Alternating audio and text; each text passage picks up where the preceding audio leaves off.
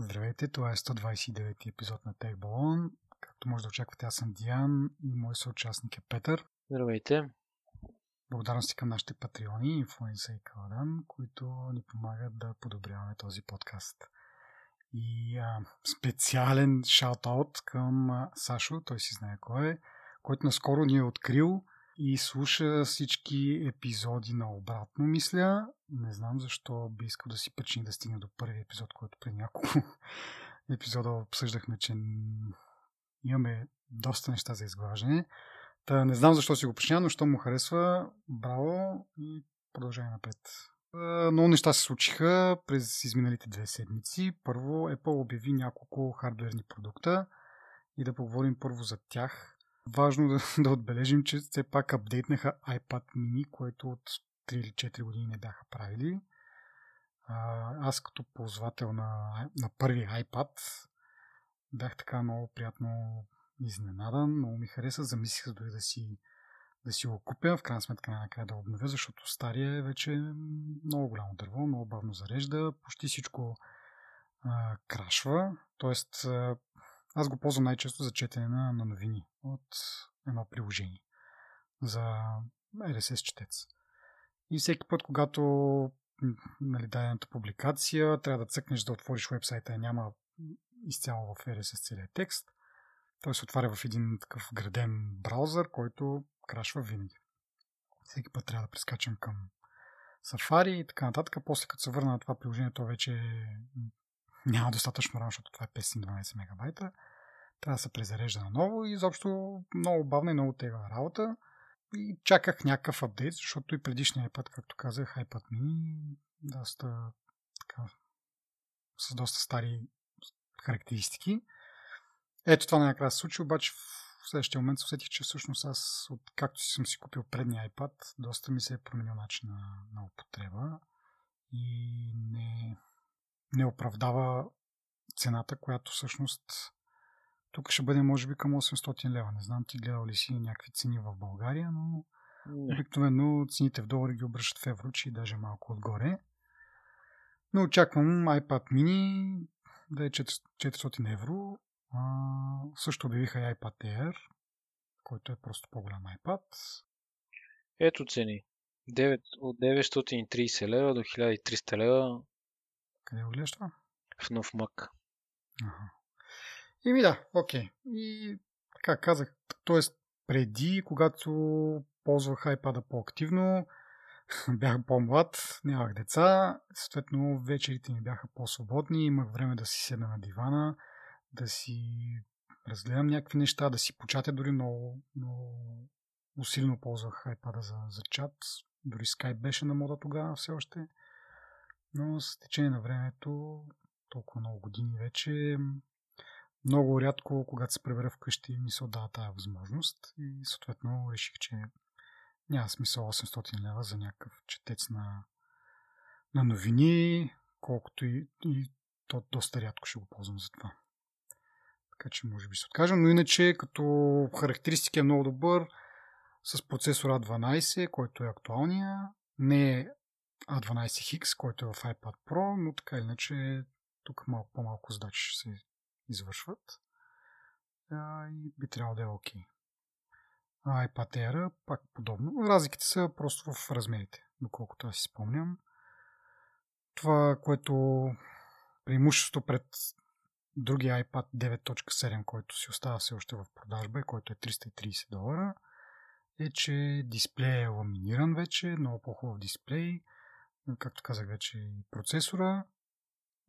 И така, като цяло е много по-смислено устройство. И iPad Air, и iPad mini. Но съответно и цената е малко по-различна. Така че общо за всеки по нещо, според мен. Не знам, ти беше се засилил по едно време да си купуваш iPad Pro. Сега имаш ли някакви подобни идеи за тези малко по-евтините варианти, които също поддържат там писалката? Писеца, молива, а само стария модел, мисля, ги поддържат. Да. Той стария всъщност какво се различава? С това, че не можеш да го зареждаш директно от iPad-а, трябва да го бочиш там. И другото основно е, че е такъв един лъскав и се хлъзга, доколкото разбрах от ревютата. Захлъзгането не е толкова драмата. Не, да ти отговоря, да, не съм загубил интерес. Но, нали, цената е основно, нали, в момента. Е това, което ме спира. Мислех си, понеже обичам да чета електронни книги, iPad-а има подходящ размер да чета на него, нали. Имам преди iPad mini-то. Само, че да си купиш четец за 1000 лева. Той наистина прави много други неща, разбира се, но аз няма да го използвам за кой знае колко много работи. На мен целта на прото беше да рисувам на него. Може би ще изчакам да видя някакви ревюта, дали някой успява да рисува адекватно на малкия, на минито. Аз това ще я кажа всъщност, че нали, много хора казаха, ако безсмислено е този съпорт на молива, защото нали, ти ако си артист и нали, ако ще рисуваш, ще го правиш на прото. И да, в същото време, примерно има някакви дори деца, юноши, които имат някакви такива аспирации. Защо трябва нали, за тях те да си купуват iPad Pro, нали, което е до някаква степен ограничаваща цената. Може да се купи на едно такова, нали, бъдеш художник, да кажем, едно такова лице с такива наклонности, един iPad mini, и който да му служи по-скоро като някакъв скицник, не толкова нали, пано за картина, да нахвърля някакви идеи и такива неща по-груби. Не мисля, че технологията, въпреки че не е чак толкова добра, колкото в iPad Pro, където имаме 120 Hz refresh rate и така нататък, не мисля, че това е чак от такова значение. Когато си, да кажем, начинаеш, те първо искаш да видиш дали ще ти хареса, дали не. Със сигурност няма да купиш iPad mini на бебето си там да цъка, макар че може да, но принципно не знам защо трябва да е или тая крайност, нали, да купуваш малкият таблет за някакви деца, които да го слушат, или трябва да си купиш iPad Pro, защото си сериозен професионалист. Според мен има някаква средна точка, както казах, и такъв тип използване, както аз съм го ползвал на времето, просто много адски, много удобно е да просто да се облегнеш в футюела и да си четеш някакви неща, да си разглеждаш, да си бразваш, вместо да си седнал на стол, колкото и удобен да е той, и да цъкаш с мишка на някакъв монитор. Много по-различно изживяването и много по-комфортно, както казах преди това, но просто за мен е специално вече не е такъв случай. Да. Има и друго, че телефоните вече нараснаха на размер. Нуждата от толкова малък таблет може би е намалява в известна степен. Особено ако си купил iPhone някакъв плюс размер, примерно. Независимо кой модел. Да, пак има разлика. В смисъл такъв, че те на хартия изглеждат близки 6 и колко е там? 6 и 8 ли беше макса? И 7 и 9, но за пример мога да дам примерно този телефона на Huawei, който се разпъва. Той разпънат е 8 инча, сгънат е 6,4. Обаче на практика е двойно по-голям този дисплей, като го разпънеш. Така че нали, това, че инчовете са малко като разлика, не означава, че не получаваш много по-голяма площ. Нали, всичко зависи от там съотношението между страните и така нататък и така нататък. Така че аз не бих казал, че един iPhone Max може адекватно да замести iPad-а. Най-малкото няма поддръжка на молива. Така че ако искаш да правиш нещо, дори елементарни скици и рисунки, ти трябва нещо такова. Да. Съгласен съм. Всичко опира до нуждата реално, защото аз подозирам, че ако аз взема такъв таблет, подозренията са ми, че ще бъда горе-долу в твоята позиция в момента. Може би няма да го ползвам ежедневно и постоянно. Нали. И това е от една страна ме дърпа, нали, цената отново казахме, защото парите са си пари. Да, просто с тази разлика между нали, $400 и 400 евро, доста, ако е примерно да кажем 600 лева, както би трябвало да излиза този най-ефтиния iPad в момента, 600 и нещо лева, някакси по-така, но вече 800 и нагоре лева за един таблет, който ще го ползваш рядко, но пак казвам, това си зависи от човека как би го ползвал. Ако го ползваш всеки дневно, може би не е чак толкова зле. Но трябва да добавиш и, да кажем, олива, който е $150. Но е един доста добър вариант, ако някой се насочил към прото, но все пак не са му нужни чак всичките глизотийки на про. Това е един много смислен вариант да спестиш. Колко прото беше $800, това е, значи се спестят ни 600 лева тук на нашия пазар с една такава покупка. А iPad Air, другата му разлика спрямо минито, освен размера на екрана, е, че поддържа и тази смарт клавиатурата, така че може да се ползват малко повече като компютър. Чакаме да видим какво ще донесе iOS 13, как сме говорили преди. Дали ще го направи по-функционално това изживяване. Но го има това, че може да му закачиш смарт кейборд, която се зарежда директно от таблета. Няма нужда да Bluetooth връзка, зареждане отделно и така нататък. Много по-удобна е тази клавиатура. И да, може да се ползва като някакъв такъв компютър, макар и с малко ограничени възможности за момента. Окей, друго какво обявиха миналата седмица беше iMac, обновление в iMac. Тук имам само един коментар, това, че базовия модел все още го продават с харддиск, обикновен харддиск с магнитни плочи и още по-шокиращо за мен е, че това е харддиск с оборотите са 5400. И казвам, окей, искаш да спестиш някакви пари и така нататък, купуваш си такъв харддиск, но защо по дяволите с тези бавните обороти, които едно време те бяха специално за лаптопи се използваха, нали, за да пестят енергия и така нататък и така нататък, но защо в един десктоп да не сложиш, стандарта беше 7200 едно време, имаше и дискове с по 10 000 оборота, които обаче мисля, че нещо много бързо даваха багажа.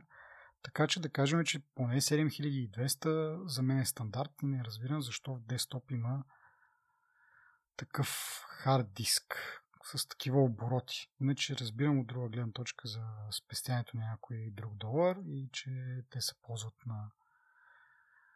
в такива места, където това е важно и цената е важна и за Apple да може да влезе на този пазар, но в крайна сметка не вярвам разликата между 5400 и 7200 да е чак толкова голяма, че да се прави това. Те цените на SSD-тата паднаха значително. Така че 100 лева струва едно SSD на M200 слот. Сега разбира се, ние трябва да имаме предвид, че SSD-то, което ползва Apple, те даже мисля, че не е на слота, ми го запояват директно. И просто според мен държат някаква разлика. Нещо, което евентуално да не ти хареса в него и да си купиш следващия, примерно. Не знам в парите дали има огромна разлика. Огромна. Мисля, че едно $400 май или нещо този род ми се върти в главата за SSD опция. Което, окей, нали, в смисъл това са много пари, но в крайна сметка репутацията на Apple е, че те не продават ефтини, в смисъл бокучави машини. Ефтини със сигурност не са. В смисъл всички са свикнали вече на Apple, нещата са скъпи. Нормално е, като влезеш в магазина и да очакваш да похарчиш тази сума. Защо те държат тази цена ниска? Нали? Един вид да докажат, ето вижте, имаме ефтини продукти, които обаче са буклук. В смисъл, ти като го видиш само, той е супер футуристичен, обаче хардиска му хрупа. Това е супер безумно нещо. Това е, не знам ти, ако имаш нещо да добавиш за iMac, но това ми е проблема с този апдейт. Няма какво да добавя. Може би това е по-интересната машина от десктопите. Добре, мисля iMac си яка машинка. Да, окей. Добре, следващото нещо, което обновиха са AirPods, вече втора версия. При тях интересното е, че заместват W1 чипа с H1 чип. И каква е разликата? W1 стои, зад W стои wireless и с това те се хвалиха в началото. Много градили са Bluetooth връзката за много по-бърза връзка, за много по-стабилна връзка и съответно и по-качествена, т.е. самото аудио, което се предава по този Bluetooth е по-качествено, благодарение на тази технология, която си специално Apple са си разработили. Сега обаче H1 чипа прераства над това. Не е просто подобрение в Bluetooth връзката. В целите слушалки, нали, оттам идва и H като хедфон. Поддържа вече, мисля, че двуканална комуникация, т.е. когато искаш да си говориш с Siri и слушаш музика, не е нужно едното да... Тоест, всъщност двете неща могат да върват паралелно и оттам идва и функционалността да казваш, да извикваш Siri с нейната фраза, която извикваш по принцип от телефоните, примерно. Така че тя чрез този чип могат да се процесват двете неща едновременно. Да си слушаш музика и да си говориш с Siri или най-малкото поне да извикаш първоначално. Така че това е интересно за тях. И другото е, че идват вече с такава кутийка, която може да бъде зареждана безжично. Съответно, това си има цената от $200. Ако искате с обикновена кутийка, $160, мисля, че беше, не? Така стандартната цена. И отделно кутийката може да се купи за $80. Това е най-якият продукт, който имам аз на Apple, ако трябва да съм честен. И откакто са ми го подарили, ги пръсвам от слушане. То това беше преди около година някъде, нали? Преди година или един месец. И малко. Да. Трябва да кажа, че съм изключително доволен. Много яко звучат, много са удобни да ги носиш и в ушите, и не в ушите. Аз те питам за времето, защото хората, които са си купили в началото, когато са излезнали AirPods, вече почват да усещат така доста осезаема разлика в живота на батерията.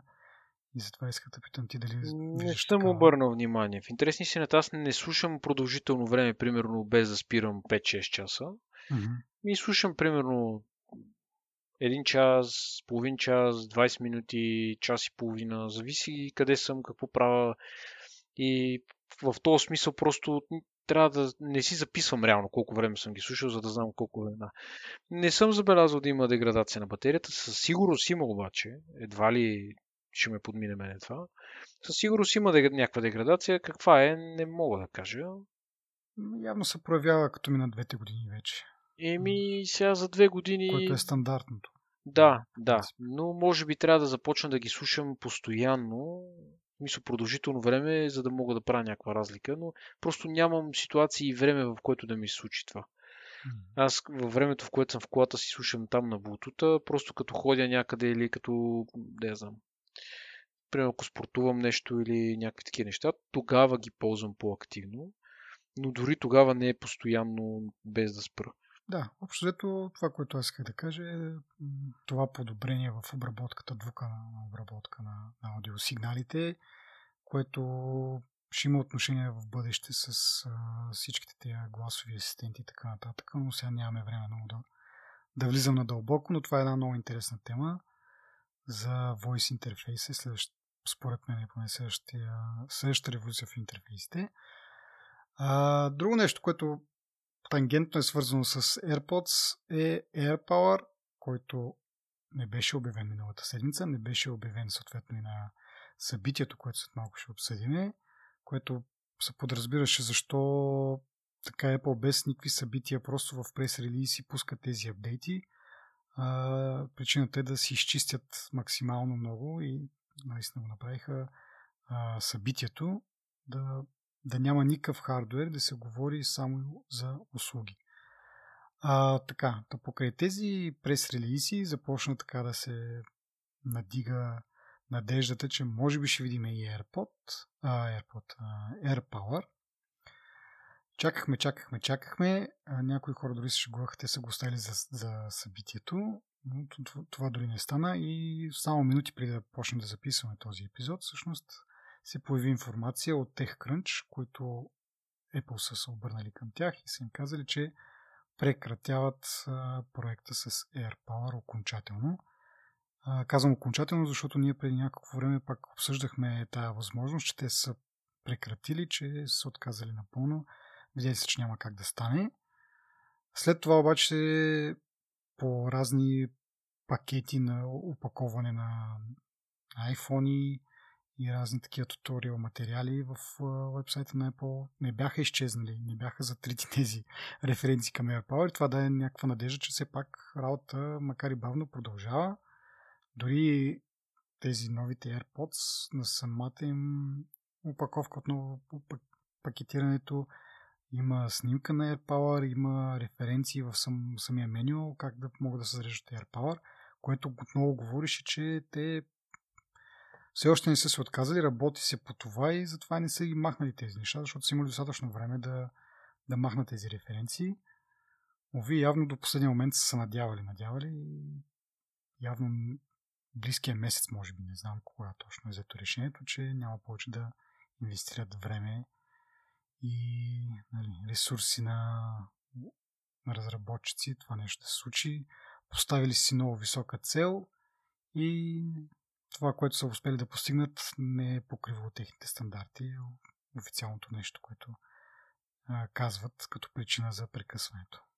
Аз съм чувал, че са имали проблем с това, че се загрява много и една от причините, които не са успели да го заобиколят това като проблем просто. Да, точно това е най-вероятно.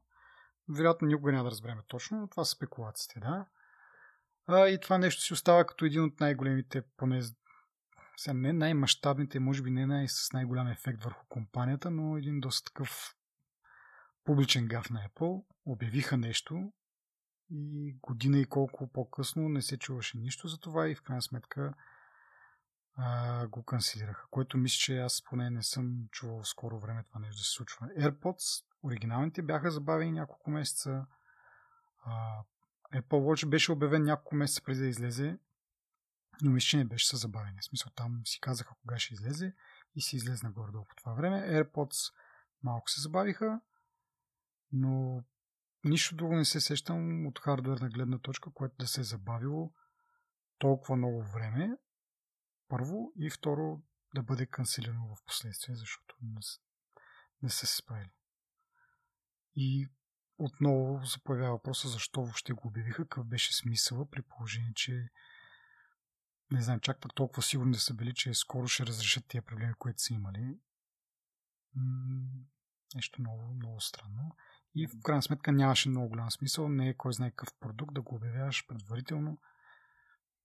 Не знам. Супер странната ситуация. Ти имаш някакви теории защо? Нямам теория. Защо? Пуснаха бежичното зареждане, би трябвало да имат и собствена подложка. И според мен тук се подведоха по това, че те вече така или иначе го имат.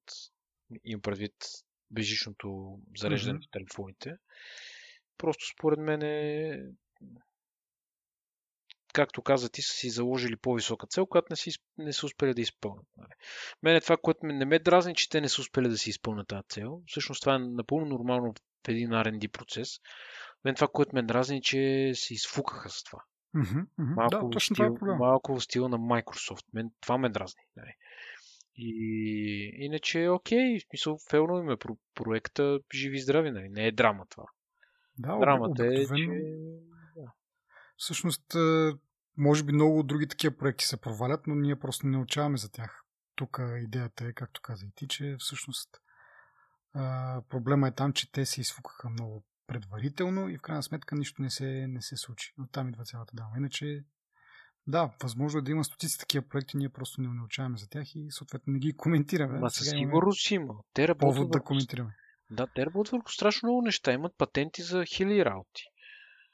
Някои патенти никога не са видяли бял свят. Някои никога няма да видят. Някои ще видят след 10 години. Така че неуспехи винаги имат. Това е във всяка една компания. Не е Apple само. Всеки има неуспешни R&D проекти. Въпросът е да не се фукаш с тях. Да не се биш гърдите, защото в смисъл... Тук да речем, те са отказали. По-голямият проблем, който можеше да стане, е да пуснат някаква глупост, защото са ги натиска, примерно, обещанието или нещо такова и да пуснат някаква простотия, която няма да работи като хората и хората съвсем, Така че и това е пак по-доброто зло. Да, да не говорим, че може да предизвика някакви щети и дори наранявания на хора. Нещо да се запали, да имаме ситуацията както с Galaxy Note 7, мисля, че беше, което му се запалваха батериите. Да. Така че със сигурност е по-добре да го зарежат и да понесат малко публично унижение, отколкото след това да има някакви по-сериозни последствия. И това ми напомня за Обратният пример е с клавиатурите на техните лаптопи, където вече трета генерация поред, те си държат и натят са, нали, на тази клавиатура с Butterfly механизма, която доста често дефектира. Последната там и направиха някакви корекции с мембрани, с какво ли не, но точно онзи ден излезна една статия от Wall Street Journal на автора, мисля, че беше Джоана Стърн, на чието лаптоп са спрели да работят И и R като букви, и статията беше написана много, много смешно. Беше написана без тези букви, с едни тогълчета, които ако искаш може да си ги пуснеш. Нали, Тоест едно написана ти цялата статия и след това са затрити всички E и R и отиди разбери какво е написано. Ако искаш все пак, имаше възможност настройки да си ги пуснеш тези неща и да прочетеш статията, но доста забавно като опция да информираш хората, да нагледно да им покажеш какъв е проблема. Така че това пък е един друг пример, в който те се занетиха и си държат на този дизайн и въпреки всичко, въпреки всичките оплаквания и незгоди, си продължават с него без никаква индикация ще има ли някаква промяна скоро или няма да има. Така че това е обратната страна на нещата и наистина по-добре, че са канцелирали AirPower вместо да... Защото тук щитите могат да бъдат, както казах, наистина могат да са запалване на домове и нараняване на хора. Много по-сериозни са нещата. И така, добре, ами да преминаваме към събитието от този понеделник, което, както казах, Apple обяви всичките хардуерни обновления, които е била намислила да прави предварително, без особени фанфари, за да може да си остави повече време и цялото внимание на медиите, на всички, които следят, да бъде насочено към услугите им. Аз имам, не знам, да кажем първо за цялостната за презентацията. Традиционно. Като за начало Тим Кук обяснява какво са услуги и изкара определението според речника, което беше супер дървено, но до някъде може да се очаква от Тим Кук и от Apple вече. Другото нещо, което като цяло усещането ми за това събитие беше една незадоволеност. В смисъл такъв, че бяха обявени интересни неща, но доста от детайлите липсваха и то най-важните детайли, като цена на тези услуги, които ще предлагат, и другото е, че всъщност те не са готови за пускане на пазара. Тоест показаха ни неща, които нито можем да ползваме, нито знаем колко ще ни струват да ги ползваме, и това беше някакво такова едно. Както си говорихме за AirPower, просто показаха някакви неща и сега ще ги чакаме половин година, примерно. Да. И накрая се откажат от някой. Не, няма да се откажат, защото това е на тях фокус отдавна, така че... И да не говорим, че са инвестирали много пари вече в съдържанието. Така че ако искаш да започнем така малко по... Хронологично? Да. Първо искам да кажа за интрото, което беше много ме хареса. Това беше готино и малко ми напомни за Deadpool. Там също имаше подобни такива. Да. A Thousand No for Every Yes. Да. Беше много готино. Тук вече ми напомни малко, те имат, как да кажа, за техния стил, малко по-арт беше, нали. Имам предвид класически им от едно време стил, който, нали, според мен е само една носталгия в момента. Но беше доста приятно. Но наистина ми хареса много интрото. Като цяло презентацията беше окейш. Има какво да се желая винаги, но то път се справиха много добре. А те са хора, които обикновено дават пример за това как се води презентация. Някой от водещите от темите не беше окей, но да. И това, което ти каза, да. Ако искаш да започваме от начало. Добре. Първо беше Apple News. Apple News Plus всъщност, защото те си имат вече Apple News. Сега допълнението е абонамент, с който се получава достъп до около 300 списания. Какво да кажем за него? Това те имаха преди време едно наречено Newsstand, което беше точно предназначено за разпространение на списания. Това фейлна. Това беше преди 8 години. Го обявиха. Но това фейлна, защото тогава тези списания реално бяха приложения и трябваше самите издатели да си ги направят, да си ги напишат, което е огромна инвестиция и съответно много бързо се провали. Сега това е втори или трети опит за тази идея. Изглежда малко по-добре или доста по-добре, не знам. Не знаеме, защото това продължава както News беше до момента.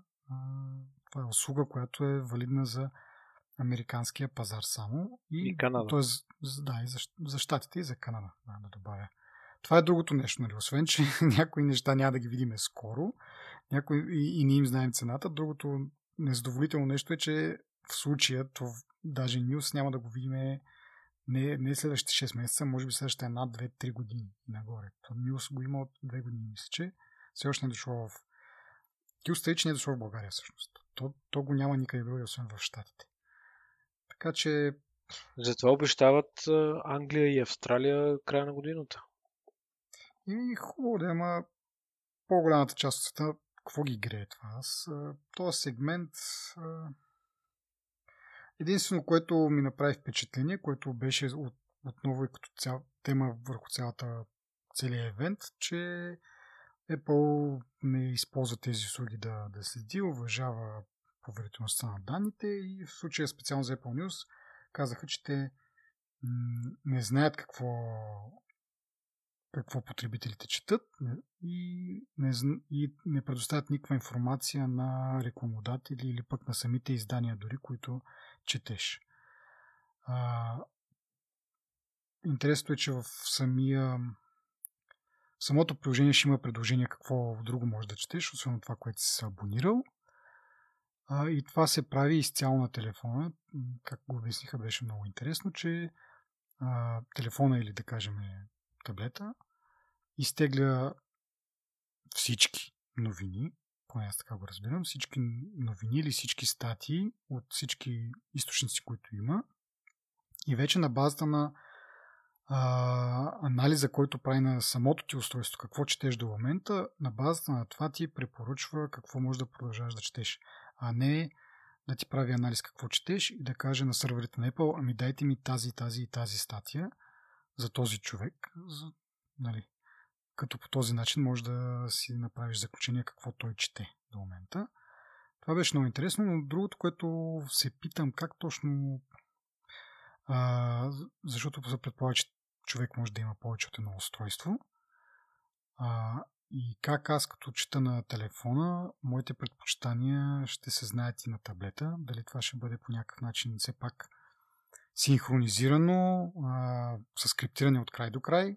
Това не беше обяснено, но ми направи впечатление, че казват, Apple не знае какво четеш, но в същото време как тогава аз като преминавам от таблета на телефона или пък ако имам Mac компютър също и там, как знае кои статии вече съм прочел, за да не ми ги представя пак да ги чета и дали това, нали, вследствие на това, ако не ги синхронизира, това ще доведе до съответно до различни... Криптирано е. Може би да, но нали, малко странно ми стана. Най-вероятно това е обяснението. Защото те казаха, Apple не вижда. Ама Apple не вижда в смисъл според мен на Google, примерно, който си прави някакви заключения и съответно ги експлоатира после. Просто изкуственият интелект, който ти прави този анализ, той разбира там някаква първо криптирана комуникацията между тебе и него.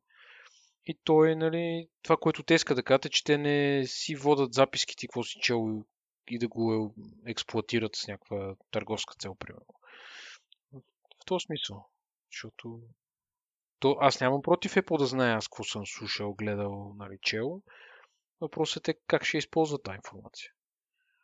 Защото те няма една компания, която да ти генерира смислено съдържание, без да знае ти какво си правил. Защото това не е възможно. Да, определено. Хареса ми това точно, че всъщност не е нужно ти да се абонираш за определени списания и да ги четеш от край до край. В смисъл може и това да го правиш.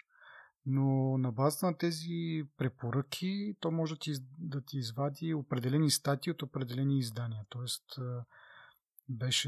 някой беше дал примера, че той харесва примерно спорт, но харесва примерно само бейсбол. И сега трябва да прелисти виртуално, нали, цялото там Sports Illustrated списание, за да намери частта с бейсбола, или системата ще е достатъчно умна да види, че той има интерес към бейсбол като спорт и да му представя само тези новини от това списание, които са свързани с бейсбол.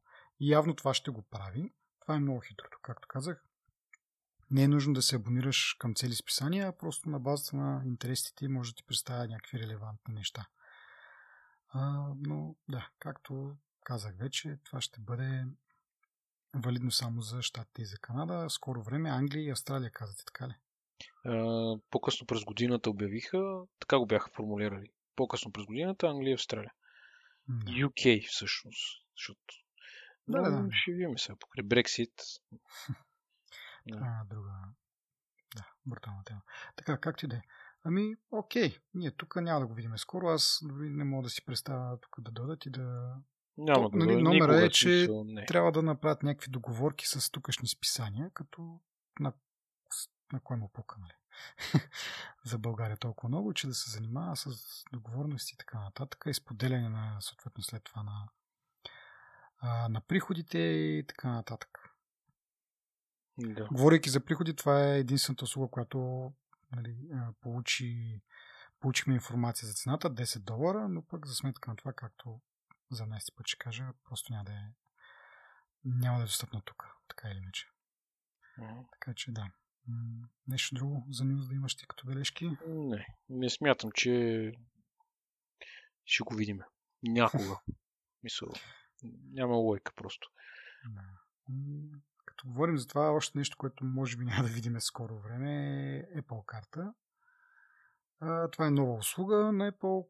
Това е кредитна карта, която е брандирана изцяло Apple. В партньорство е с Goldman Sachs, които по принцип Goldman Sachs, нещо род. Goldman Sachs, мисля, че добре.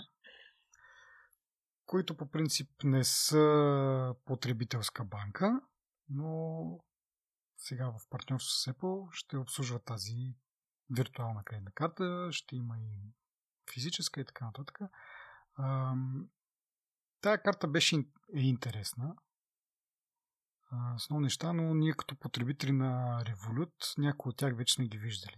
Това, което те се опитаха да представят като вау, като, нали, всичките ти харчове ще бъдат категоризирани в някаква категория, ще можеш да си правиш бюджети, ще можеш да видиш къде ти отиват парите и така нататък и така нататък. Това вече сме го виждали, нали, съответно ние тук не знам, в щатите мисля, че също имат някакви подобни услуги, така че нищо кой знае какво ново под слънцето. Въпросът е самата кредитна карта, че дава отстъпки, 3% за покупка на Apple продукти, независимо дали са хардуер или софтуер, 2% при ползване на Apple Pay и 1% когато ползваш физическата карта. Които пак четох коментари, защото ние тук не сме толкова в тази култура за ползването на кредитни карти и с всичките тези бонуси, които се получават от тях. Но като цяло много хора коментираха, че не са кой знае колко това. Примерно за мен 2% да ми вършат всичко, което харча, това си е много добра оферта, защото тук не знам. Както казах, нямам представа каква е ситуацията с кредитните карти, но мисля, че съм чувал за 1% примерно кешбек. Не ми е много ясно как точно се получава този кешбек, но това, което чух от тези хора, които коментираха в щатите, е, че много карти имат, такива програми, но те са в формата на купони, трябва да си ги изискваш, пък след това не е много ясно как точно си ги получаваш, пък това се случва и един път в годината или пък един път на месец. И обзето е голяма галимация да си потърсиш тези бонуси, които получаваш, докато Apple улеснява това с просто всеки ден ти зарежда някаква сума там от това, което си похарчил. И това е основното според мен на Apple карта, не толкова нещо революционно или кой знае какво, просто или пък с някакви много добри параметри, Но просто е едно удобство. Всичко ти е на телефона. Виждаш си по много удобен начин харчовете. Много лесно си взимаш тези бонуси, които се получават и това е всичко е в едно, систематизирано, улеснено, максимално много. Това е плюса според мен за тази карта. Ми е интересно защо Apple се прави на банка в момента. Това ми е по-интересното, защото това си е нова сфера, в която те се набутват. Според мен от това нещо се изкарват пари. Да бе, то е ясно, че за парите го правят, нали, защото са много добри хора. Но въпросът ми е защо това е този сервис, защото нали, идеята е да се развият в сервисите, както каза Тим Кук в началото. Не знам си какво сервисите, не знам си какви били. Идеята ми е защо точно това е сервиса, който са избрали, нали? Един от сервисите. Доста любопитно. Според мен ще започнат да трупат още и още пари. Кеш. Което е хубаво да е. Ми харесва всичко това, което ти изброи, нали? Аз съм съгласен с него. Но ние няма да го видим и това никога, просто защото това е ориентирано към американския пазар. Такъв им е начин на живот на тях просто. Да, това, което коментирахме в Twitter с нашия приятел инфлуенса, че всъщност картата, физическата карта и тази виртуалната всъщност, която се издава, тя е MasterCard, които са всъщност MasterCard и Visa, реално погледнато, те осигуряват протоколите, по които си комуникират, да кажем, посттерминалите и банките. Това е тяхната роля. Тоест, когато ти отидеш на посттерминал и сложиш карта там, ако тя е поддържана съответно, комуникацията, която се осъществява да разбере посттерминала, имаш ли достатъчно пари, да е в случай на дебетна карта, или пък дали не си надвишил лимита на кредитната карта и така нататък, се осъществява по тези протоколи на MasterCard и на Visa. А вече отделно си е банката, която в случай е Goldman Sachs, която обслужва тази карта. Т.е. какво има да се обслужват? Когато аз поне така си го представям, когато има закъснели плащания, когато вече трябва да се предприемат някакви по-сериозни мерки и така. Това всичко се прави от Goldman Sachs. И за това е важно да имаш такава банка партньор. Докато Apple вече не стане истинска банка, ама банка, те трябва да имат да работят с някакви партньори, които да менажират просто този риск, който го има с тези кредитни карти. И оттам идва проблема с идването в Европа, защото тук пазара е доста разбит, във всяка държава си има различни банки и както и в случай с News, просто трябва да се водят преговори на локално ниво, създадена банка, да кажем, и това прави нещата много по-трудни. Затова, да, може би няма да го видим скоро, въобще да не го видим, макар че Goldman Sachs казаха, че имат такива намерения да направят карта международно, да се разраснат по някакъв начин, да предоставят тази услуга и в други държави. Така че малка надежда, ама да видим, не знам. Не съм много убеден, че ще бъде скоро, поне за нашите ширини. Но че, както казах, много удобно. В който ти гледа 2%, примерно на месец, като имаш харчове 2000 лева, те ще върнат 40 лева, си платиш тъкмо Apple TV+, за който ще говорим с малко да ти изна. Така че...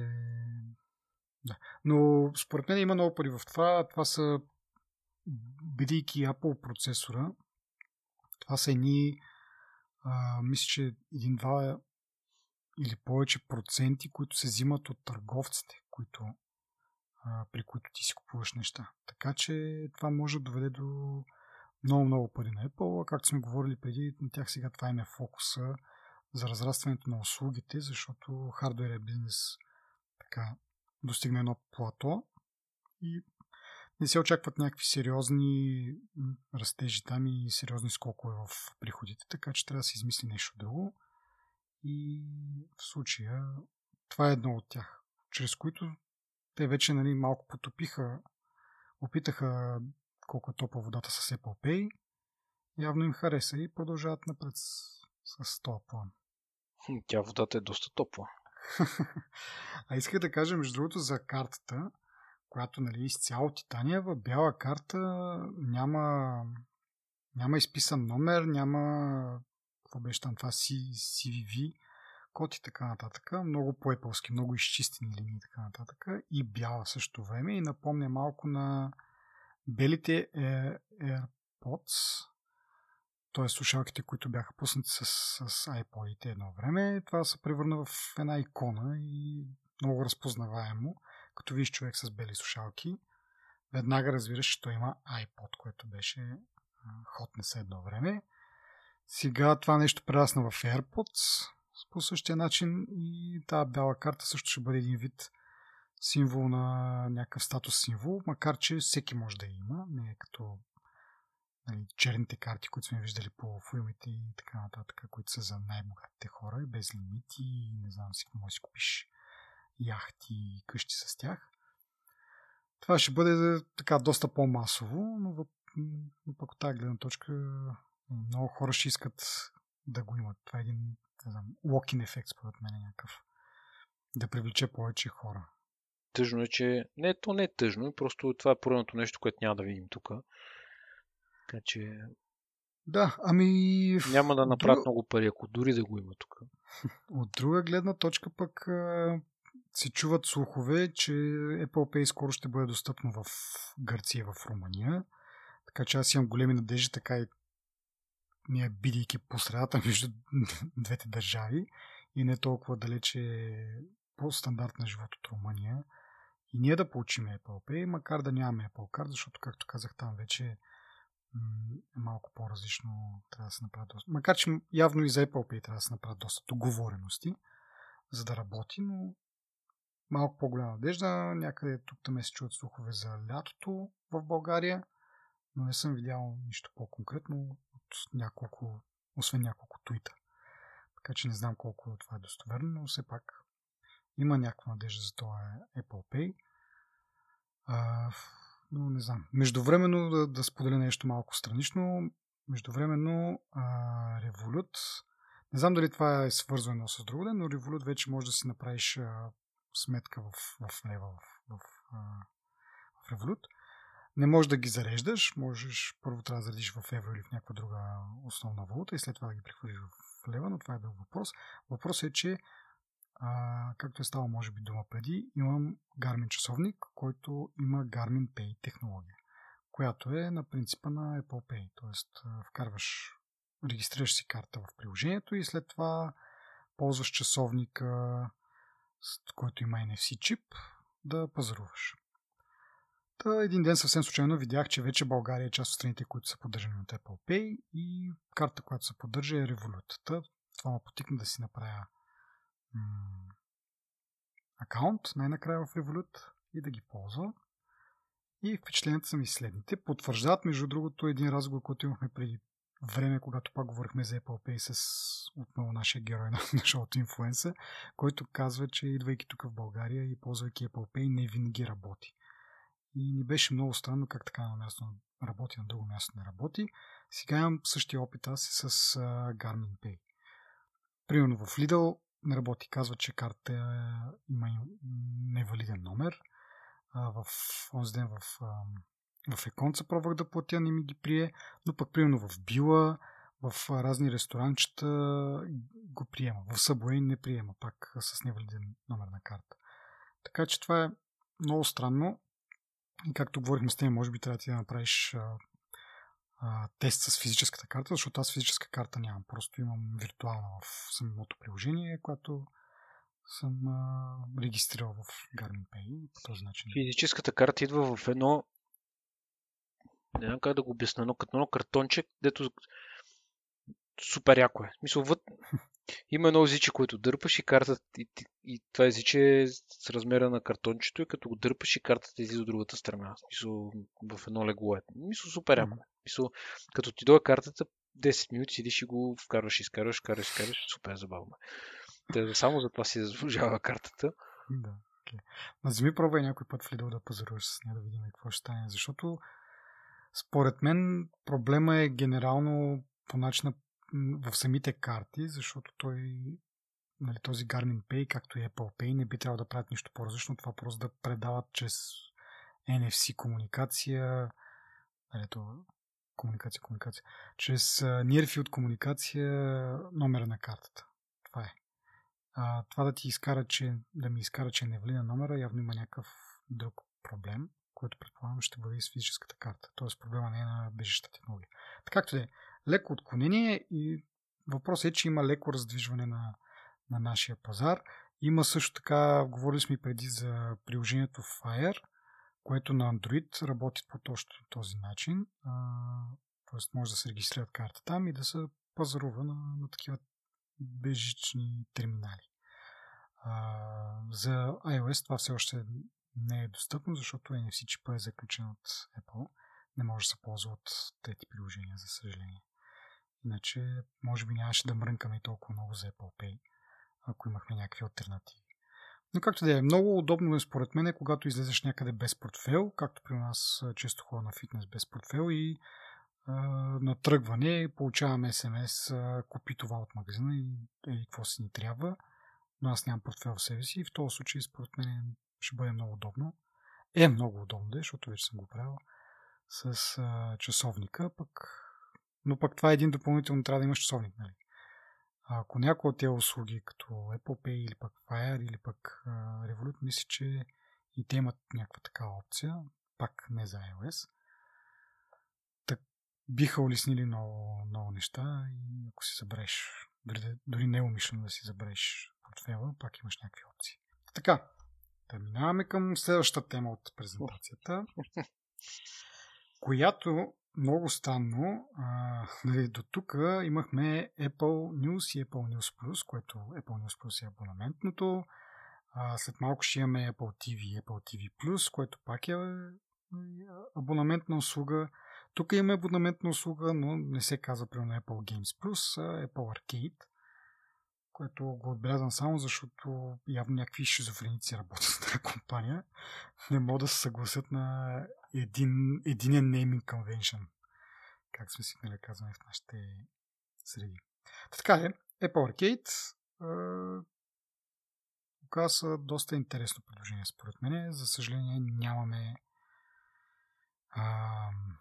цена за този абонамент, но пък плюс е, че казаха, че ще бъде достъпно в 150 държави, което говори, че доста голям е шанс да го видим това нещо в България. Поне, ти представяш ли си да не дойде в България при 150 държави, като има 180 там, колко са?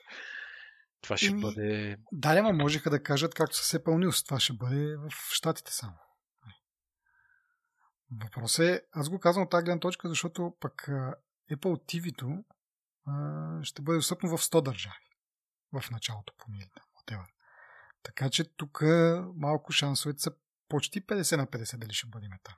Не бе, как? С 150 би трябвало да сме, нали, но знае ли човек. Но както и да е. Така, значи тази услуга ще бъде достъпна през есента. Нямаме цена за нея. Но пък поне така, утешителна награда е, че почти сигурно е, че и България ще намаже малко и ще има достъп до тази услуга. Друго, което е интересното в нея е, че може да се играе офлайн. Тоест игрите ще може да си ги даунлоднеш, да си ги играеш без да имаш никаква интернет връзка, което до някъде си мисля, че е в отговор на скорошната новина от Google, че те пък ще правят такава стриминг услуга, т.е. ти няма да имаш нужда от хардуер, освен от джойстик, и ще играеш през браузър. И цялата обработка на информацията, на рендирането и така нататък ще се случва на сървърите на Google и те само ще ти изпращат един видеострим.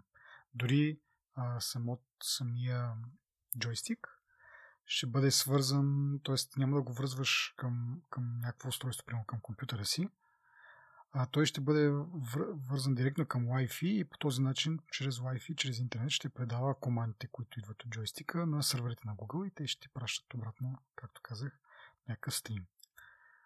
Много интересно да видим колко се случи, защото и това е малко от този тип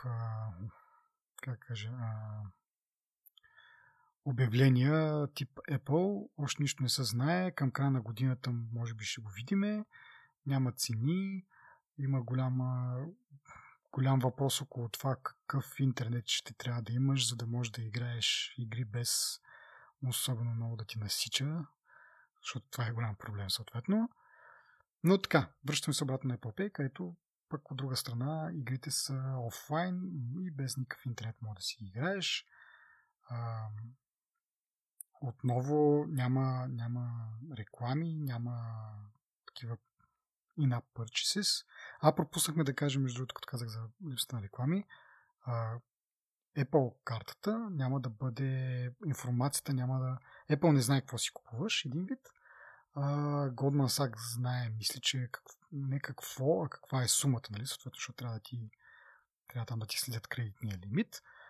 Но казва, че няма да продават тази информация на трети страни. Тоест, те я имат, или поне някаква част, но няма да ги продават на трети страни. Нещо, което явно другите банки правят и сме го обсъждали това. Това може да е слогана на цялата презентация. Аз казах го това, че през цялата презентация имаше такива напомнене, че Apple се грижи за опазването на данните, което имайки през последния епизод, в който говорихме за приложения, които смучат какви ли не данни, ги пращат на Google и на Facebook. Не знам колко е вярно, но да кажем, че те самите Apple и техните нещата, които излизат от тях, тези данни, които се акумулират, не се използват по този начин. Но да се върнем на гейминг. Кажи ти нещо за гейминг, защото ти си по-голям геймър от мен. Предполагам, че имаш много повече неща като бележки. Аз не, че имам малко, но да ти дам малко думата и на тебе. Да, 3 неща съм си записал. 100 игри, 100 плюс игри, subscription, абонамент и че е мултиплатформено. Нещата, които са ми на мен интересни. Всъщност, нямам много какво да кажа. Трябва да се види какъв е каталога с игрите, за да мога да прецениш дали е интересно. Идеята е хубава, ние вече го коментирахме това в по-предния епизод или по-предния епизод. В крайна сметка искам бъндъл аз обаче. Бъндъл с какво? За всички услуги. Mm-hmm. Защото това ми се струва най-логичното нещо. Няма да го видим, разбира се, но това ми се струва най-логичното нещо. Трябва да има бъндъл на всичко, което се предлага. На някаква цена. Мислиш, че няма да го видим? Защото всъщност музиката, сега това, което ще говорим след малко, музиката и следващата ни тема може да ги има в бъндъл. Но игрите ми съмнява. И цената според мен ще бъде висока. Поне $15 евро на месец. Според мен. Игрите, които ще влизат в този каталог, които ги показаха там, това са традиционни игри, които струват $20, $20 евро, в този порядък. Естествено, не съм проверил нито една игра като цена, но просто като качество, като история и като такова, не са някакви глупави игри, които... Аз не мисля, че ти можеш да ги провериш, защото те ги няма по принцип на пазара. Искам да. Мисълта ми е, че игри от този тип, които имат история, които имат графика, които имат заложена разработка, по-продължителна, не е просто jump and run или с реклами и с такова. Това са скъпи игри, които според мен ще си искат повече на месечен абонамент, повече пари. И моето предвиждане е около $15 да е. И така, смисъл интересно е, няма да бъде основна конкуренция нито на PlayStation, нито на Xbox, на Switch, на основните гейм конзоли, няма да бъде основна конкуренция това. Няма да има няма да прави тази разлика, която да се притеснят Sony или Microsoft или няма значение. Въпрос е, че ще се опитат, Стив Джобс още като излезе iPhone 4 каза, понеже тогава вече имаше сериозна разлика в хардуера и той тогава на презентацията каза, това е гейминг, не си спомням, машина ли каза или нещо от сорта. Те още от едно време искат това да бъде в джоба си да играеш основно игри. Което се случва в днешно време, просто не е толкова професионални и не е толкова смислени игри. Аз играя ни самолетчета в момента Мисля, игрите на телефона не трябва да сте ангажиращи. Игрите, които те искат да пуснат са. Ама аз го гледам от гледна точка на Apple TV, което си е една своеобразна конзола. Ти Да, няма да имаш конкурира. Apple TV просто. Да, Това да. е разликата. И да, много други хора също имат и могат да го ползват. В смисъл такъв, че то няма да бъде конкуренция, както каза и ти, на PlayStation и на Xbox. На Switch може би малко по-голяма, защото там игрите не са чак толкова, не знам, обясня, но според мен Apple TV-то в производителност може би може да достигне Switch и от тази гледна точка игрите може би биха били от еднакъв калибър. Но тук според мен те и не искат дори да се конкурират с игри, които са за хардкор геймери, защото това е много малка част от общата бройка хора, които играят игри. Все пак те пускат услуга, която целят да изкарат колкото си може повече пари, а това се случва като има много абонаменти. И тук идва въпроса, нали, с колко ще бъде тази услуга, дали няма от една страна не би трябвало да е много ефтина, защото нали, какви пари ще изкарат, ако е без пари. От друга страна пък не може и да е много скъпа, защото casual геймерите, като мен, например, може би 15-20 долара няма да им е окей, защото аз нали, по-добре да си купя една-две игри за тия пари. Дори една игра да си купя с 20 долара този месец и една игра другия месец 20 долара и така нататък. Да си направя една колекция от 4-5 игри и да си ги играя. Защото аз в момента нали, тук с децата цъкаме някакви по-елементарни такива игри, някакви колички и такива неща, които но няма да плащам 20 долара на месец да мога да игра на някакви колички. Така че тук трябва да се направи някакъв баланс. Не знам дали няма да смъкна дори до 10 долара, имайки предвид на News колко е това. И от друга гледна точка не може да бъде много ефтино, защото те всъщност тук интересното е, че те работят в партньорство с тези гейм студия, които ще разработват тези игри. Това не са просто, да кажем, някой си е направил игра, пуснал е в App Store и Apple са му казали, дай, тук ще сложим в нашия аркейд. Те от самото начало работят в партньорство с разработчиците, помагат им и финансово, не само с предполагам, че им помагат с идеи и с ноу-хау, но от друга страна им помагат и финансово, инвестират в тези студия, да могат да разработят тези игри. Така че е много по-различно от това просто да си пуснеш играта в App Store и съответно ти си е мислил по някакъв начин да изкараш пари от нея. Това е другото интересно, че по този начин се появят точно такива игри, които примерно не им мотива да имат in-app purchase, да си купуваш постоянно някакви диаманти там или каквото ще да е, за да напреднеш напред в играта. В същото време пък са, може би, като няма тези неща или пък нямат и реклами, за да ги имаш, за да има смисъл да се правят тези игри, те биха стрували много скъпо. И никой няма да си купи примерно игра за 30-40 долара да играе на телефона или дори на Apple TV-то. Тези пари според мен са такъв тип харчове са за хардкор геймерите, които си имат смислени конзоли. А не нещо е така, помежду другото. Така че този модел е много, много интересен и много добър според мен. Това, че помагат. И ще видим някакви готини игри. Но пак оттам идва и въпроса колко ще струва това нещо. Защото не е ефтино да се направят такива. Хем игрите трябва да са хубави, както коментирахме с тебе предния или по-предния път, когато коментирахме този слух, че хем игрите трябва да са хубави, за да привлекат абонати и хем не може пък да са прекалено скъпи, защото би оскъпило много абонамента и няма да има толкова много абонати. Друг плюс на тая услуга е, че по-лесно ще намираш игрите. Искам да кажа, че каталога като е много голям и малко трудно може да се ориентираш.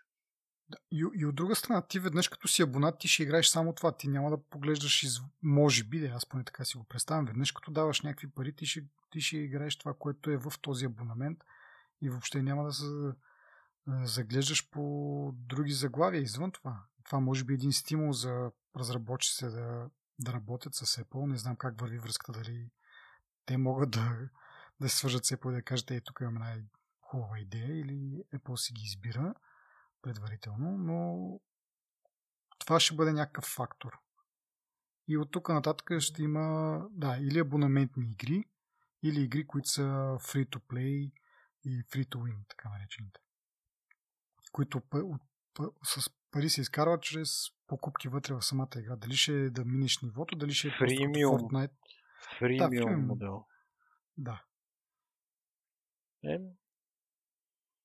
Интересно ми е да го видя, може би бих се абонирал за това всъщност.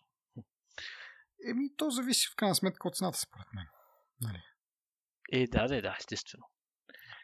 Но нещо, което ми прави впечатление, което според мен е грешка, че игрите ще бъдат синглплеер, няма да има мултиплеер игри, което не ми е много ясно каква би била причината, защото ако е мултиплеер играта, това предполага разрастване или по-голям обхват, защото аз, примерно, като имам някаква игра и ти кажа, айде и ти да играем мултиплеер, и ти си купуваш тогава абонамент. И това е един плюс. Не знам защо. Какво им пречи, нали? Дали има някакво друго съображение, което не знам. Така.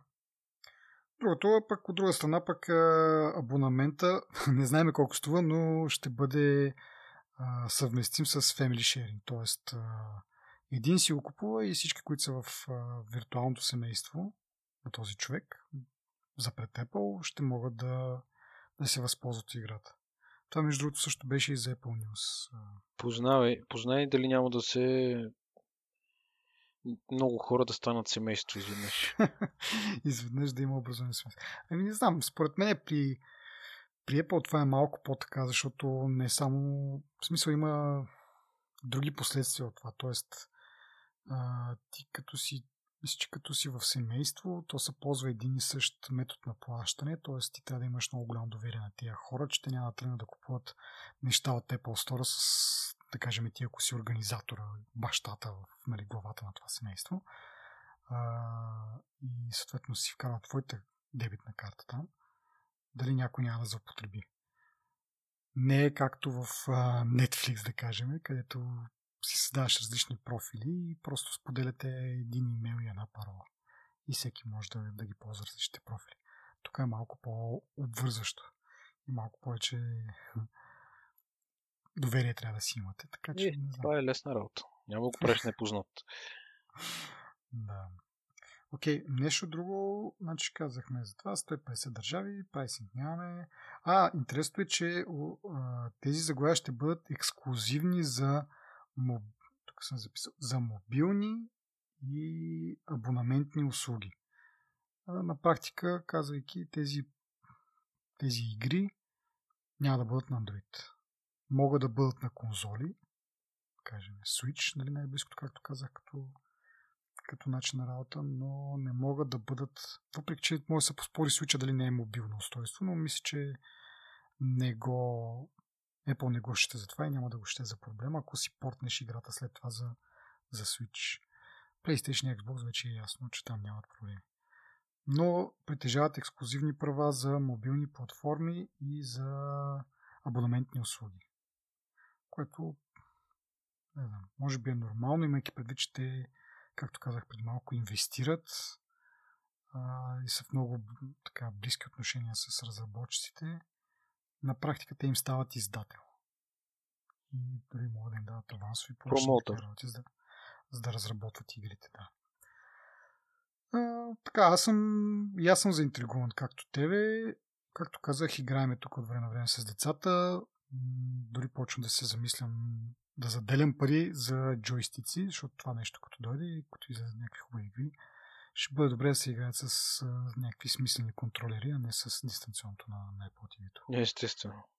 И пак казвам, зависи от цената, но това според мен за мен и за моето смисъл ще има смисъл с две подрастващи деца, вместо да харчиш пари безумни, защото те ще искат и това, и това да го видим, нали, може да не искат да го играят, ама ти като го купиш веднъж, след това малко е сложно да го върнеш.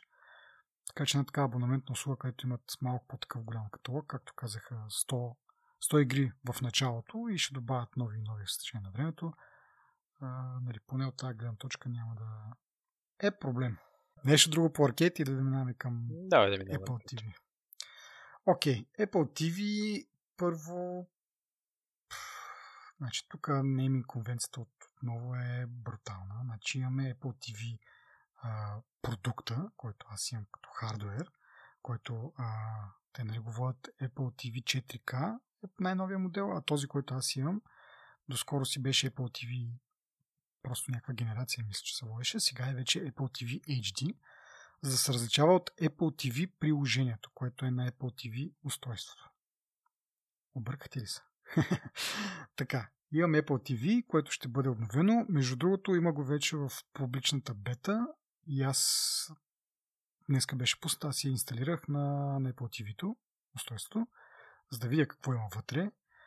Съответно, няма нищо кой знае какво, но поне е някакво доказателство, че може би ще бъдем част от тези 100 плюс държави. Защо казвам може би? Защото преди време, като бях на бетата, имах приложението News, което и до ден днешен, както стана вече ясно, е достъпно само за щатите и вече и Канада.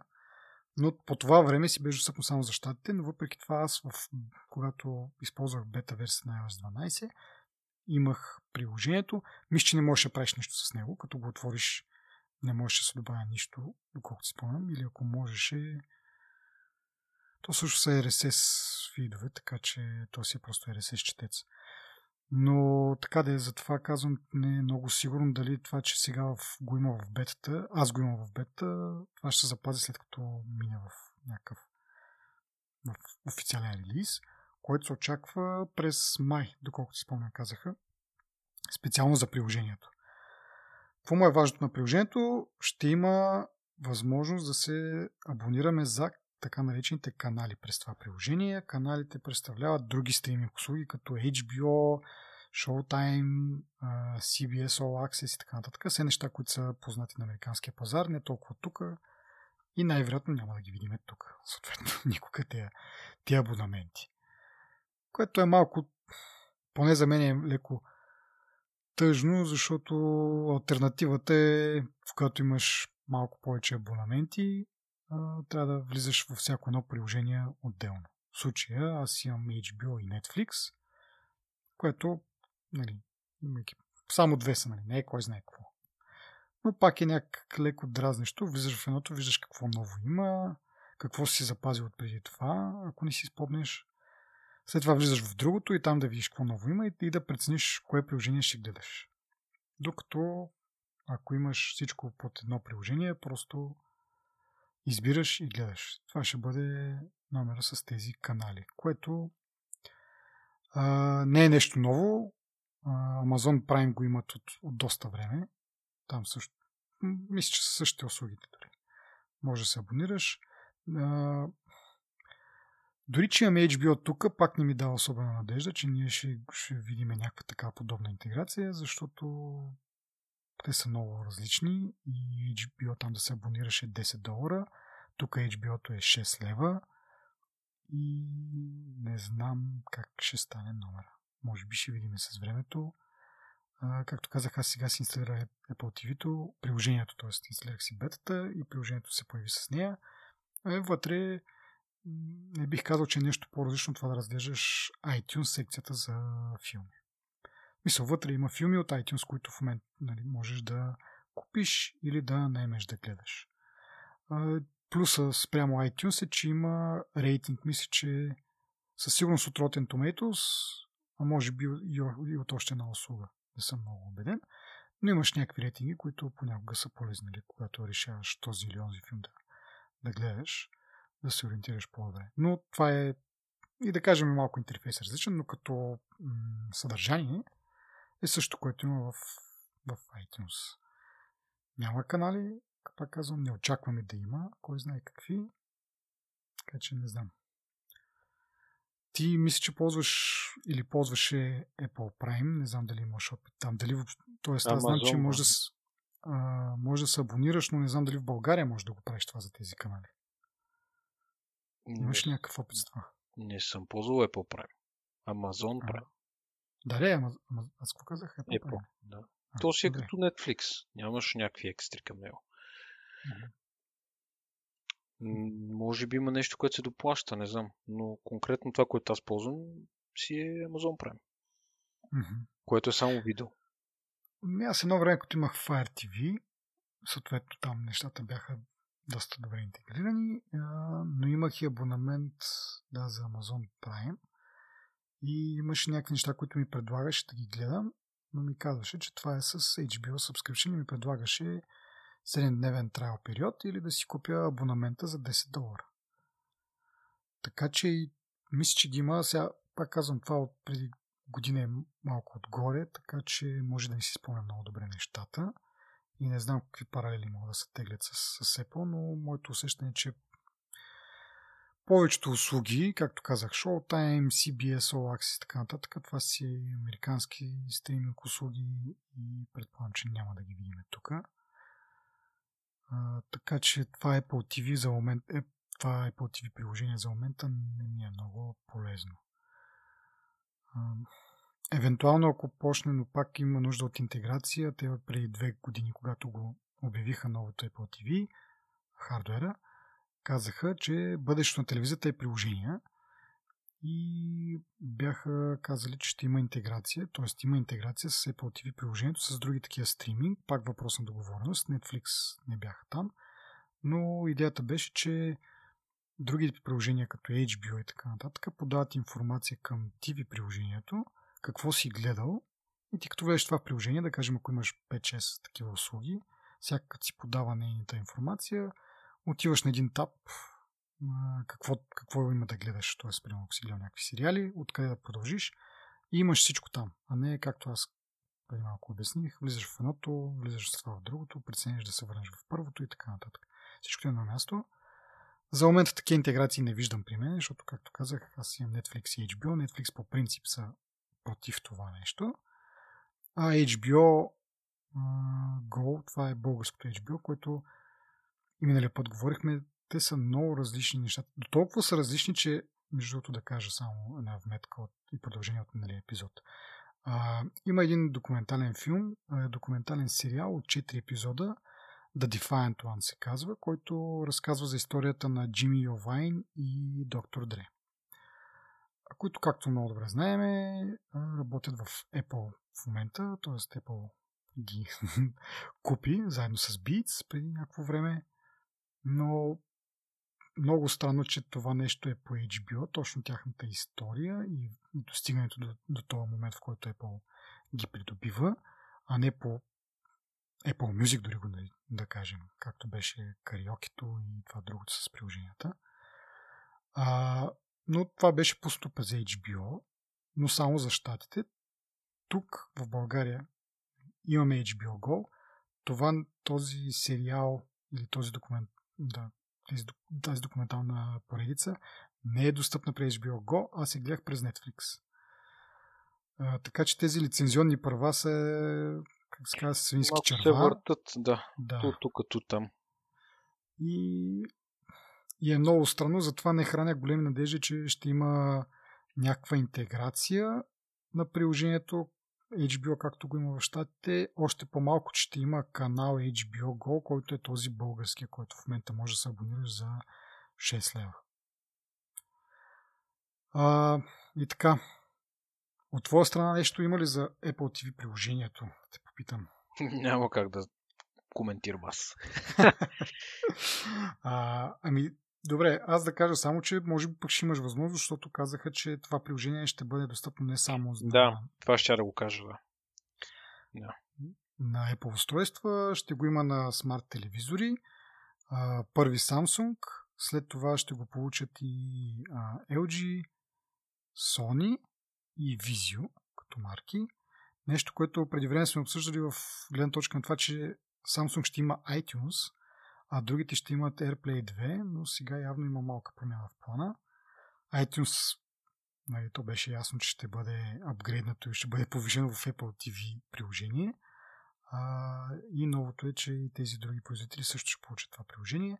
Отделно от това Roku, което пак не е много познато на нашия пазар, но Fire TV, както казах, аз имам вече опит с него, са едни много приятни и по-важното ефтини донгълчета. Мисля, че $30-40 е най-ефтиния за не 4K вариант, а за HD.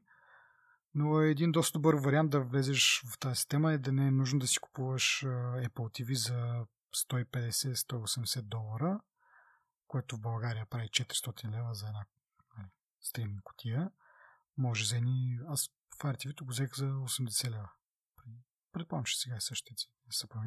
Така че за едни 80 лева може да имате донгъл и да ползвате тази услуга, ако прецените, че има смисъл в това. Но това е много интересна промяна в стратегията на Apple. Ние преди сме обсъждали като с тези слухове, като една евентуална промяна. Ето, че вече се случва. Малко загърбват хардуерните печалбите от продажба на хардуер за сметка на услугите. И това пак до някъде, както ти се питаш, защо го правят сега това с Apple карта? Просто за пари. Услугите са им важни явно.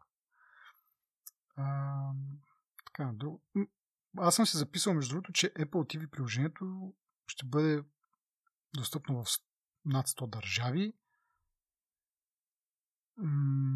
И явно са уредили по някакъв начин лицензирането на съдържание, но трябва да се види. Както казах, официално тръгва през май, тогава, ако ще има някакви канали, тогава ще видим дали при нас ще има. Сега не знам дали това 100 плюс държави, пак казваме, само за приложението или и за каналите, които ще има възможност да се абонираш вътре в тях. И така. Стигаме до най-кринджи частта от презентацията Apple TV+. Така. Искаш ти да започнеш, защото аз малко така да се събера тук мисли. Добре. Това, което ми направи впечатление е, че се опитват, още това, което казах и за самото начало, че се опитват да бъдат, как да кажа, в техния си стил, който според мен го бяха позагубили последните години.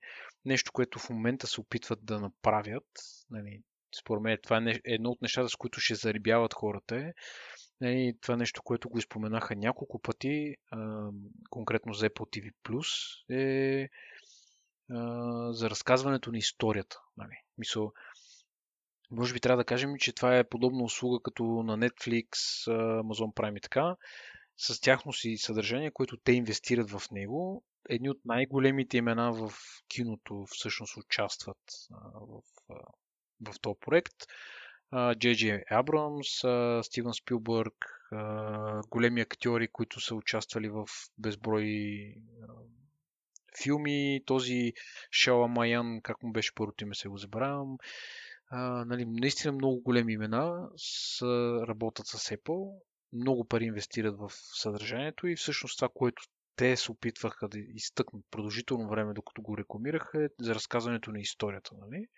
Ще имат ток-шоу, ще имат различни, как да кажа, предавания от различен тип, научно-популярна поредица, ще имат фантастичен сериал, ще имат, нали, наистина разнообразно съдържание, наистина ударно, поне впечатлението, което ми направи на мен е, че ударно ще бъде стоварено, така да се каже, върху хората. Едва през есента обаче. Да, не се страхува, че скоро ще им се стовари. Така да е така, наистина.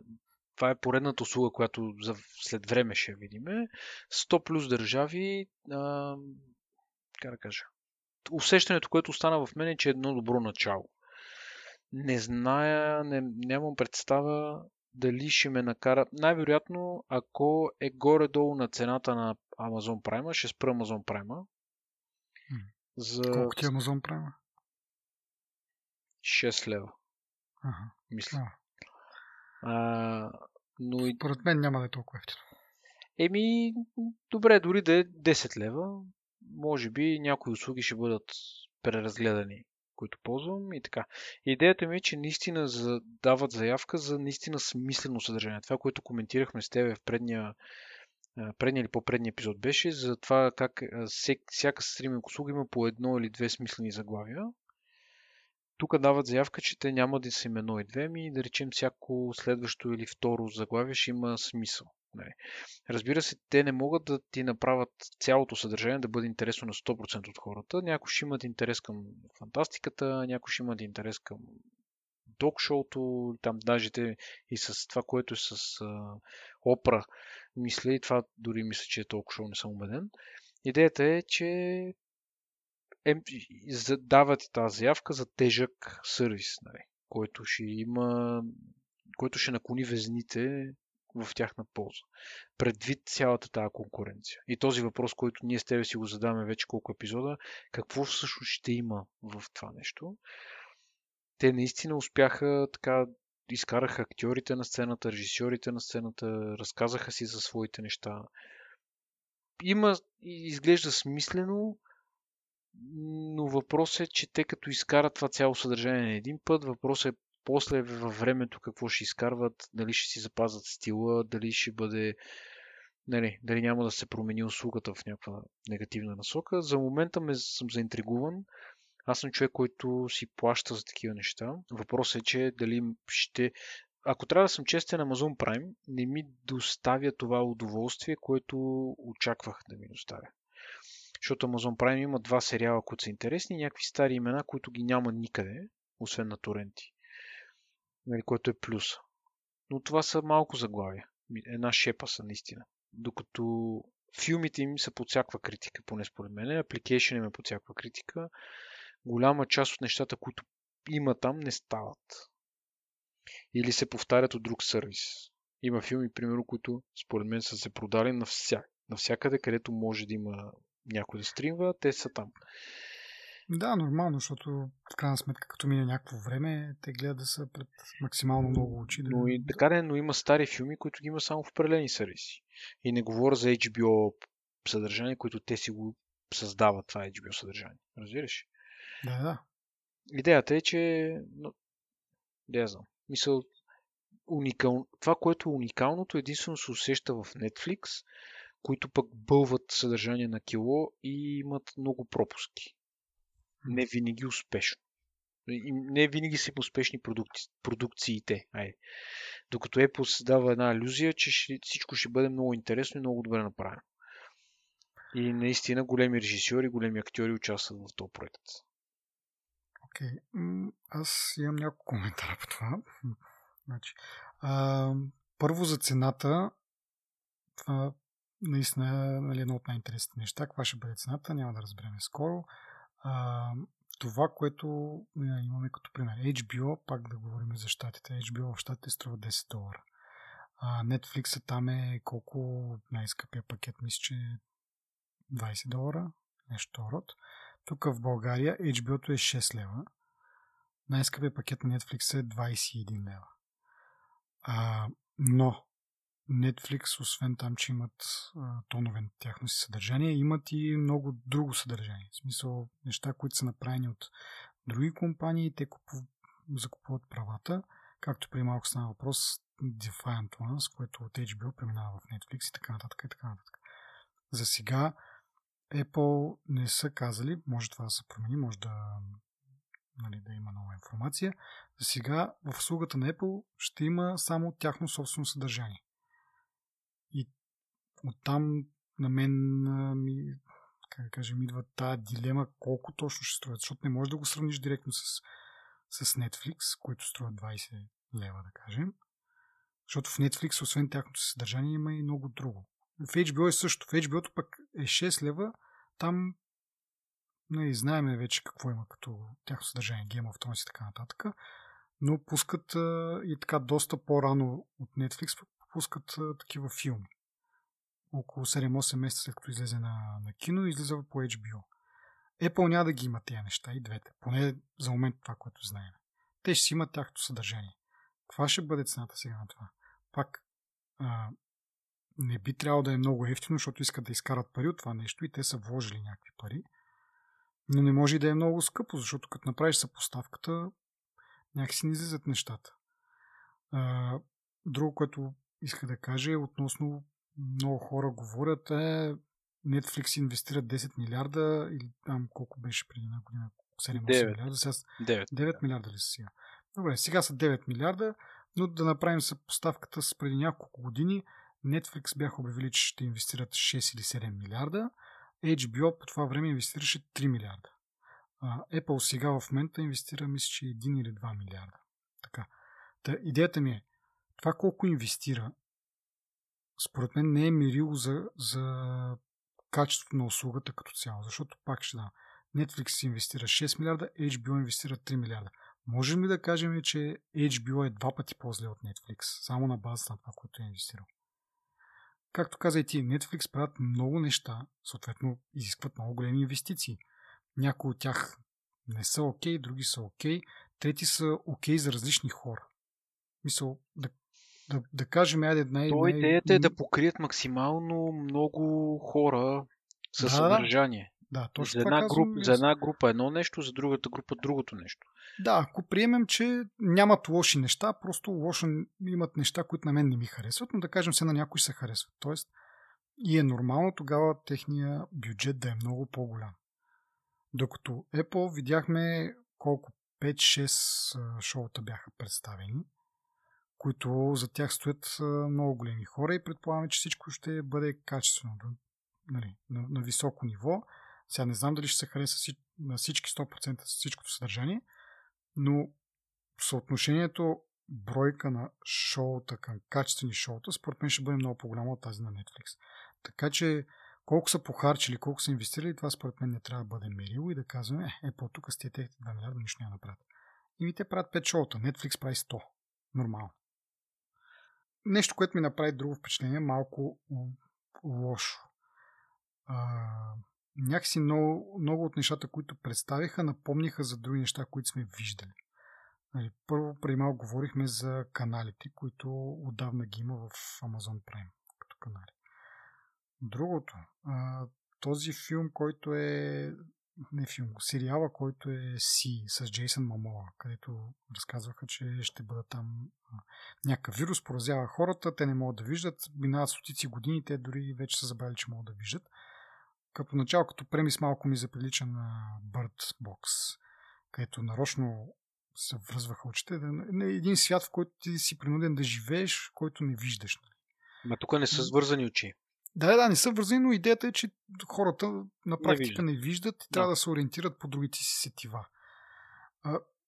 До някъде е малко иронично, че правиш филм за това нещо, нали, който е идеята му е хората да го виждат, как други хора не виждат. Нали.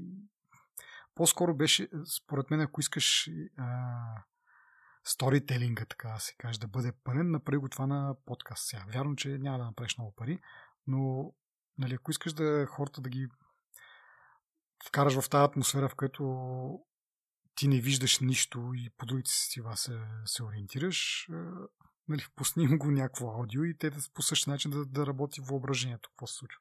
Както да е, това е съвсем леко. Но продължавам пак с така подобностите. Amazing Stories на Стивън Спилбърг много ми напомня на Black Mirror. Сега, някой може да поспори всъщност, че Amazing Stories е от 90-те години, по принцип са оригиналните сериали, които тогава пък с другата поредица е това Зоната на здрача.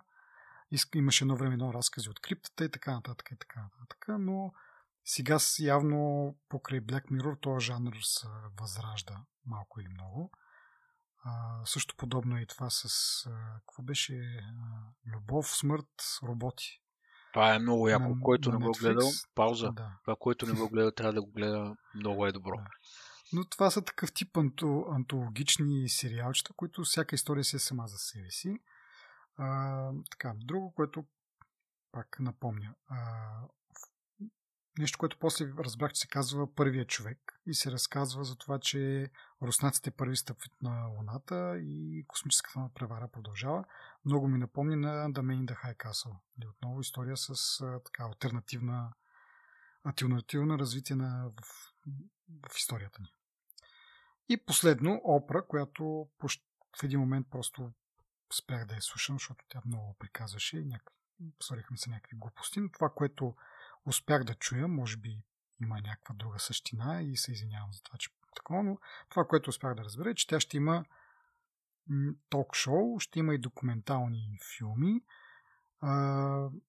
И нещо друго беше за някакъв клуб на книгата там, който не го разбрах до край, затова няма да го коментирам, но ток-шоуто специално много отново ми напомни на нещо, което по Netflix сме виждали. Дейвид Летърман, който е един друг голям ток-шоу водещ, известен, си направи шоу там с интервюта отново с известни хора. И това на опера много ми напомня на това нещо.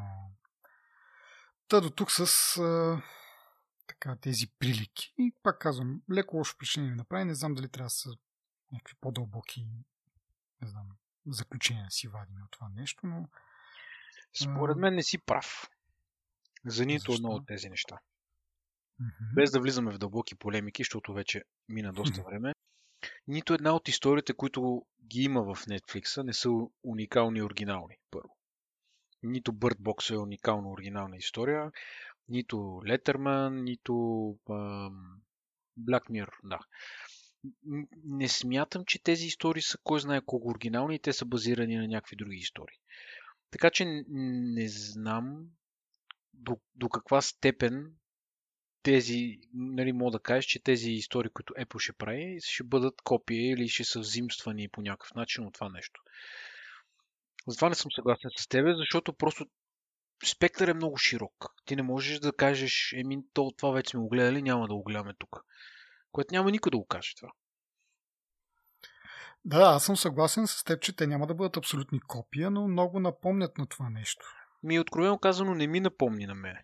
Единствено на Джейсън Момоа ми напомни леко за Bird Box, но съвсем, примерно, тук говорим за вирус, там са извънземни, много е различна историята, разбираш? В смисъл много, поне на мен... Да, но в крайна сметка пак хората ходят и не могат да виждат по някакъв начин. Дали сами си го причинили, дали по принцип се е случило там нещо. Тук имаме много семантика. Пак казвам, не искам да влизаме в някакъв спор, но просто не съм убеден, че точно 100% от това, което кажеш така, точно заради това, че всяка една история е базирана на една друга история. И имаме кино от 40-те, 30-те години, нали, историите, те се повтарят много пъти. Въпросът е как се реализира една история и начинът, по който се разказва. Затова, според мен, слогана, нали, техния слоган, който те изтъкват, е storytelling. Начинът, по който ти разказваш историята. Така че не съм на 100% съгласен с теб, но все пак трябва да видим какво ще излезе. Може наистина да е въздух под налягане, може да е за Оскари, може да е за много неща. Не, аз нямам съмнение, че ще бъдат добри. Както в смисъл такъв, това, че ми напомнят някакви неща, имат прилики, не означава, че на мен премиса на повечето ми харесва. В смисъл такъв, това за ослепяването, така го наречем, и за алтернативната история ми харесва като идеи. Но все пак държах да го отбележа. Другото нещо, което държа да отбележа е, поне аз така го чувствам, лицемерието на Стивън Спилбърг, който много така отявно се изказва против Netflix и не мисли, че Netflix трябва да участва в надпревара за Оскари и стриминг услугите като цяло, и в следващия момент прави сериали за друга, нали, абонаментна услуга, друга стриминг услуга. Значи в един момент стриминг услугите не би трябвало да могат да се създадат за Оскари, но няма проблеми те да се създадат за Емита и за Глобуси.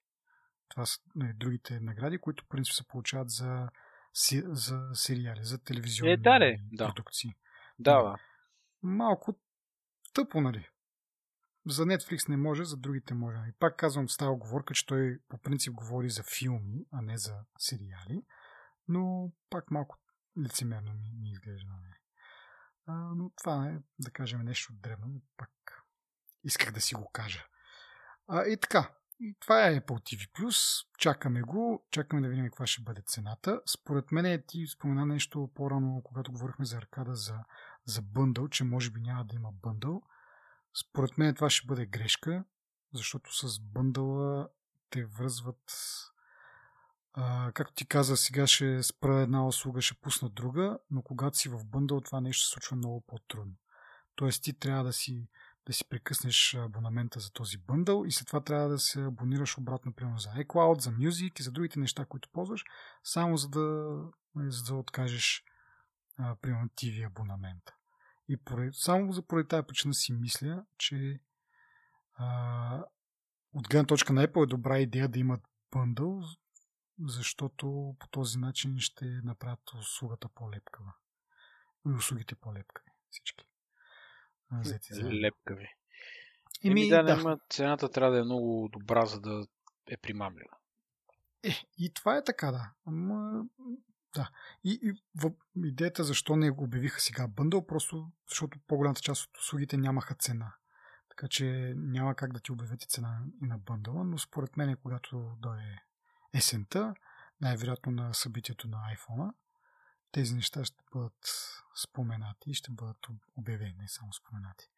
И тогава, предполагам, ще има и бъндъл. Вече колко изгоден ще бъде той, ще видим по-нататък къде. Но да. Ако трябва да се върна обратно към началото на този сегмент, не получихме много информация, имаме много въпроси, незадоволително като цяло и по-скоро това събитие беше за Wall Street от една страна, да покаже, че Apple прави нещо по въпроса с затихващите растежи на продажбите на iPhone и на друг хардуер. Насочили се т.е. доста сериозно към услугите. И от друга гледна точка към Холивуд и към хората, които те първа може би ще се присъединяват към тях. Не знам, ти може би знаеш, че графика на филмите е известен години. Тоест от сега знаеме, примерно след 2 години, кой филм кога ще излезне, коя седмица дори ще излезне. Стандартните филми. Така че това е нормално за тези среди и може би Apple се очаквали, че така и така ще има доста ликове през това лято. Затова са решили да ги обявят сега отрано, за да има някакъв вид хайп. А от друга страна могат през това лято сега да пускат малко по-дългички трейлери, защото това, което видяхме, не беше нищо на събитието. И могат съвсем спокойно да си пускат такива тизъри, трейлери и така нататък, вече като са обявили услугата, защото иначе малко странно ще бъде да виждаме трейлери за някакви неща, които ще вървят по една услуга, която дори не е обявена официално. Но като цяло целият евент не беше много потребителски ориентиран. И така. Всичко, цялата презентация беше един тизър, ако ме питаш.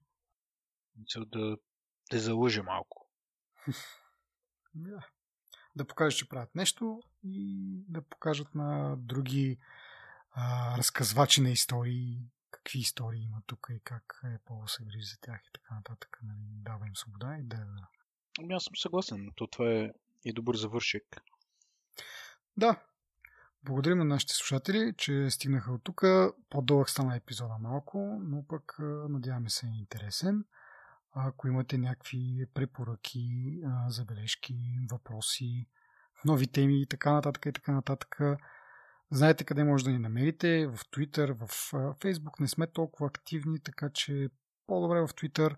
Ако нямате Twitter, може да пишете на какъвто и адрес си изберете. Това е новото всъщност, иска да се похваля, че произволно име може да си изберете, стига да е maimunskula@techballoon.net, ние ще го получим.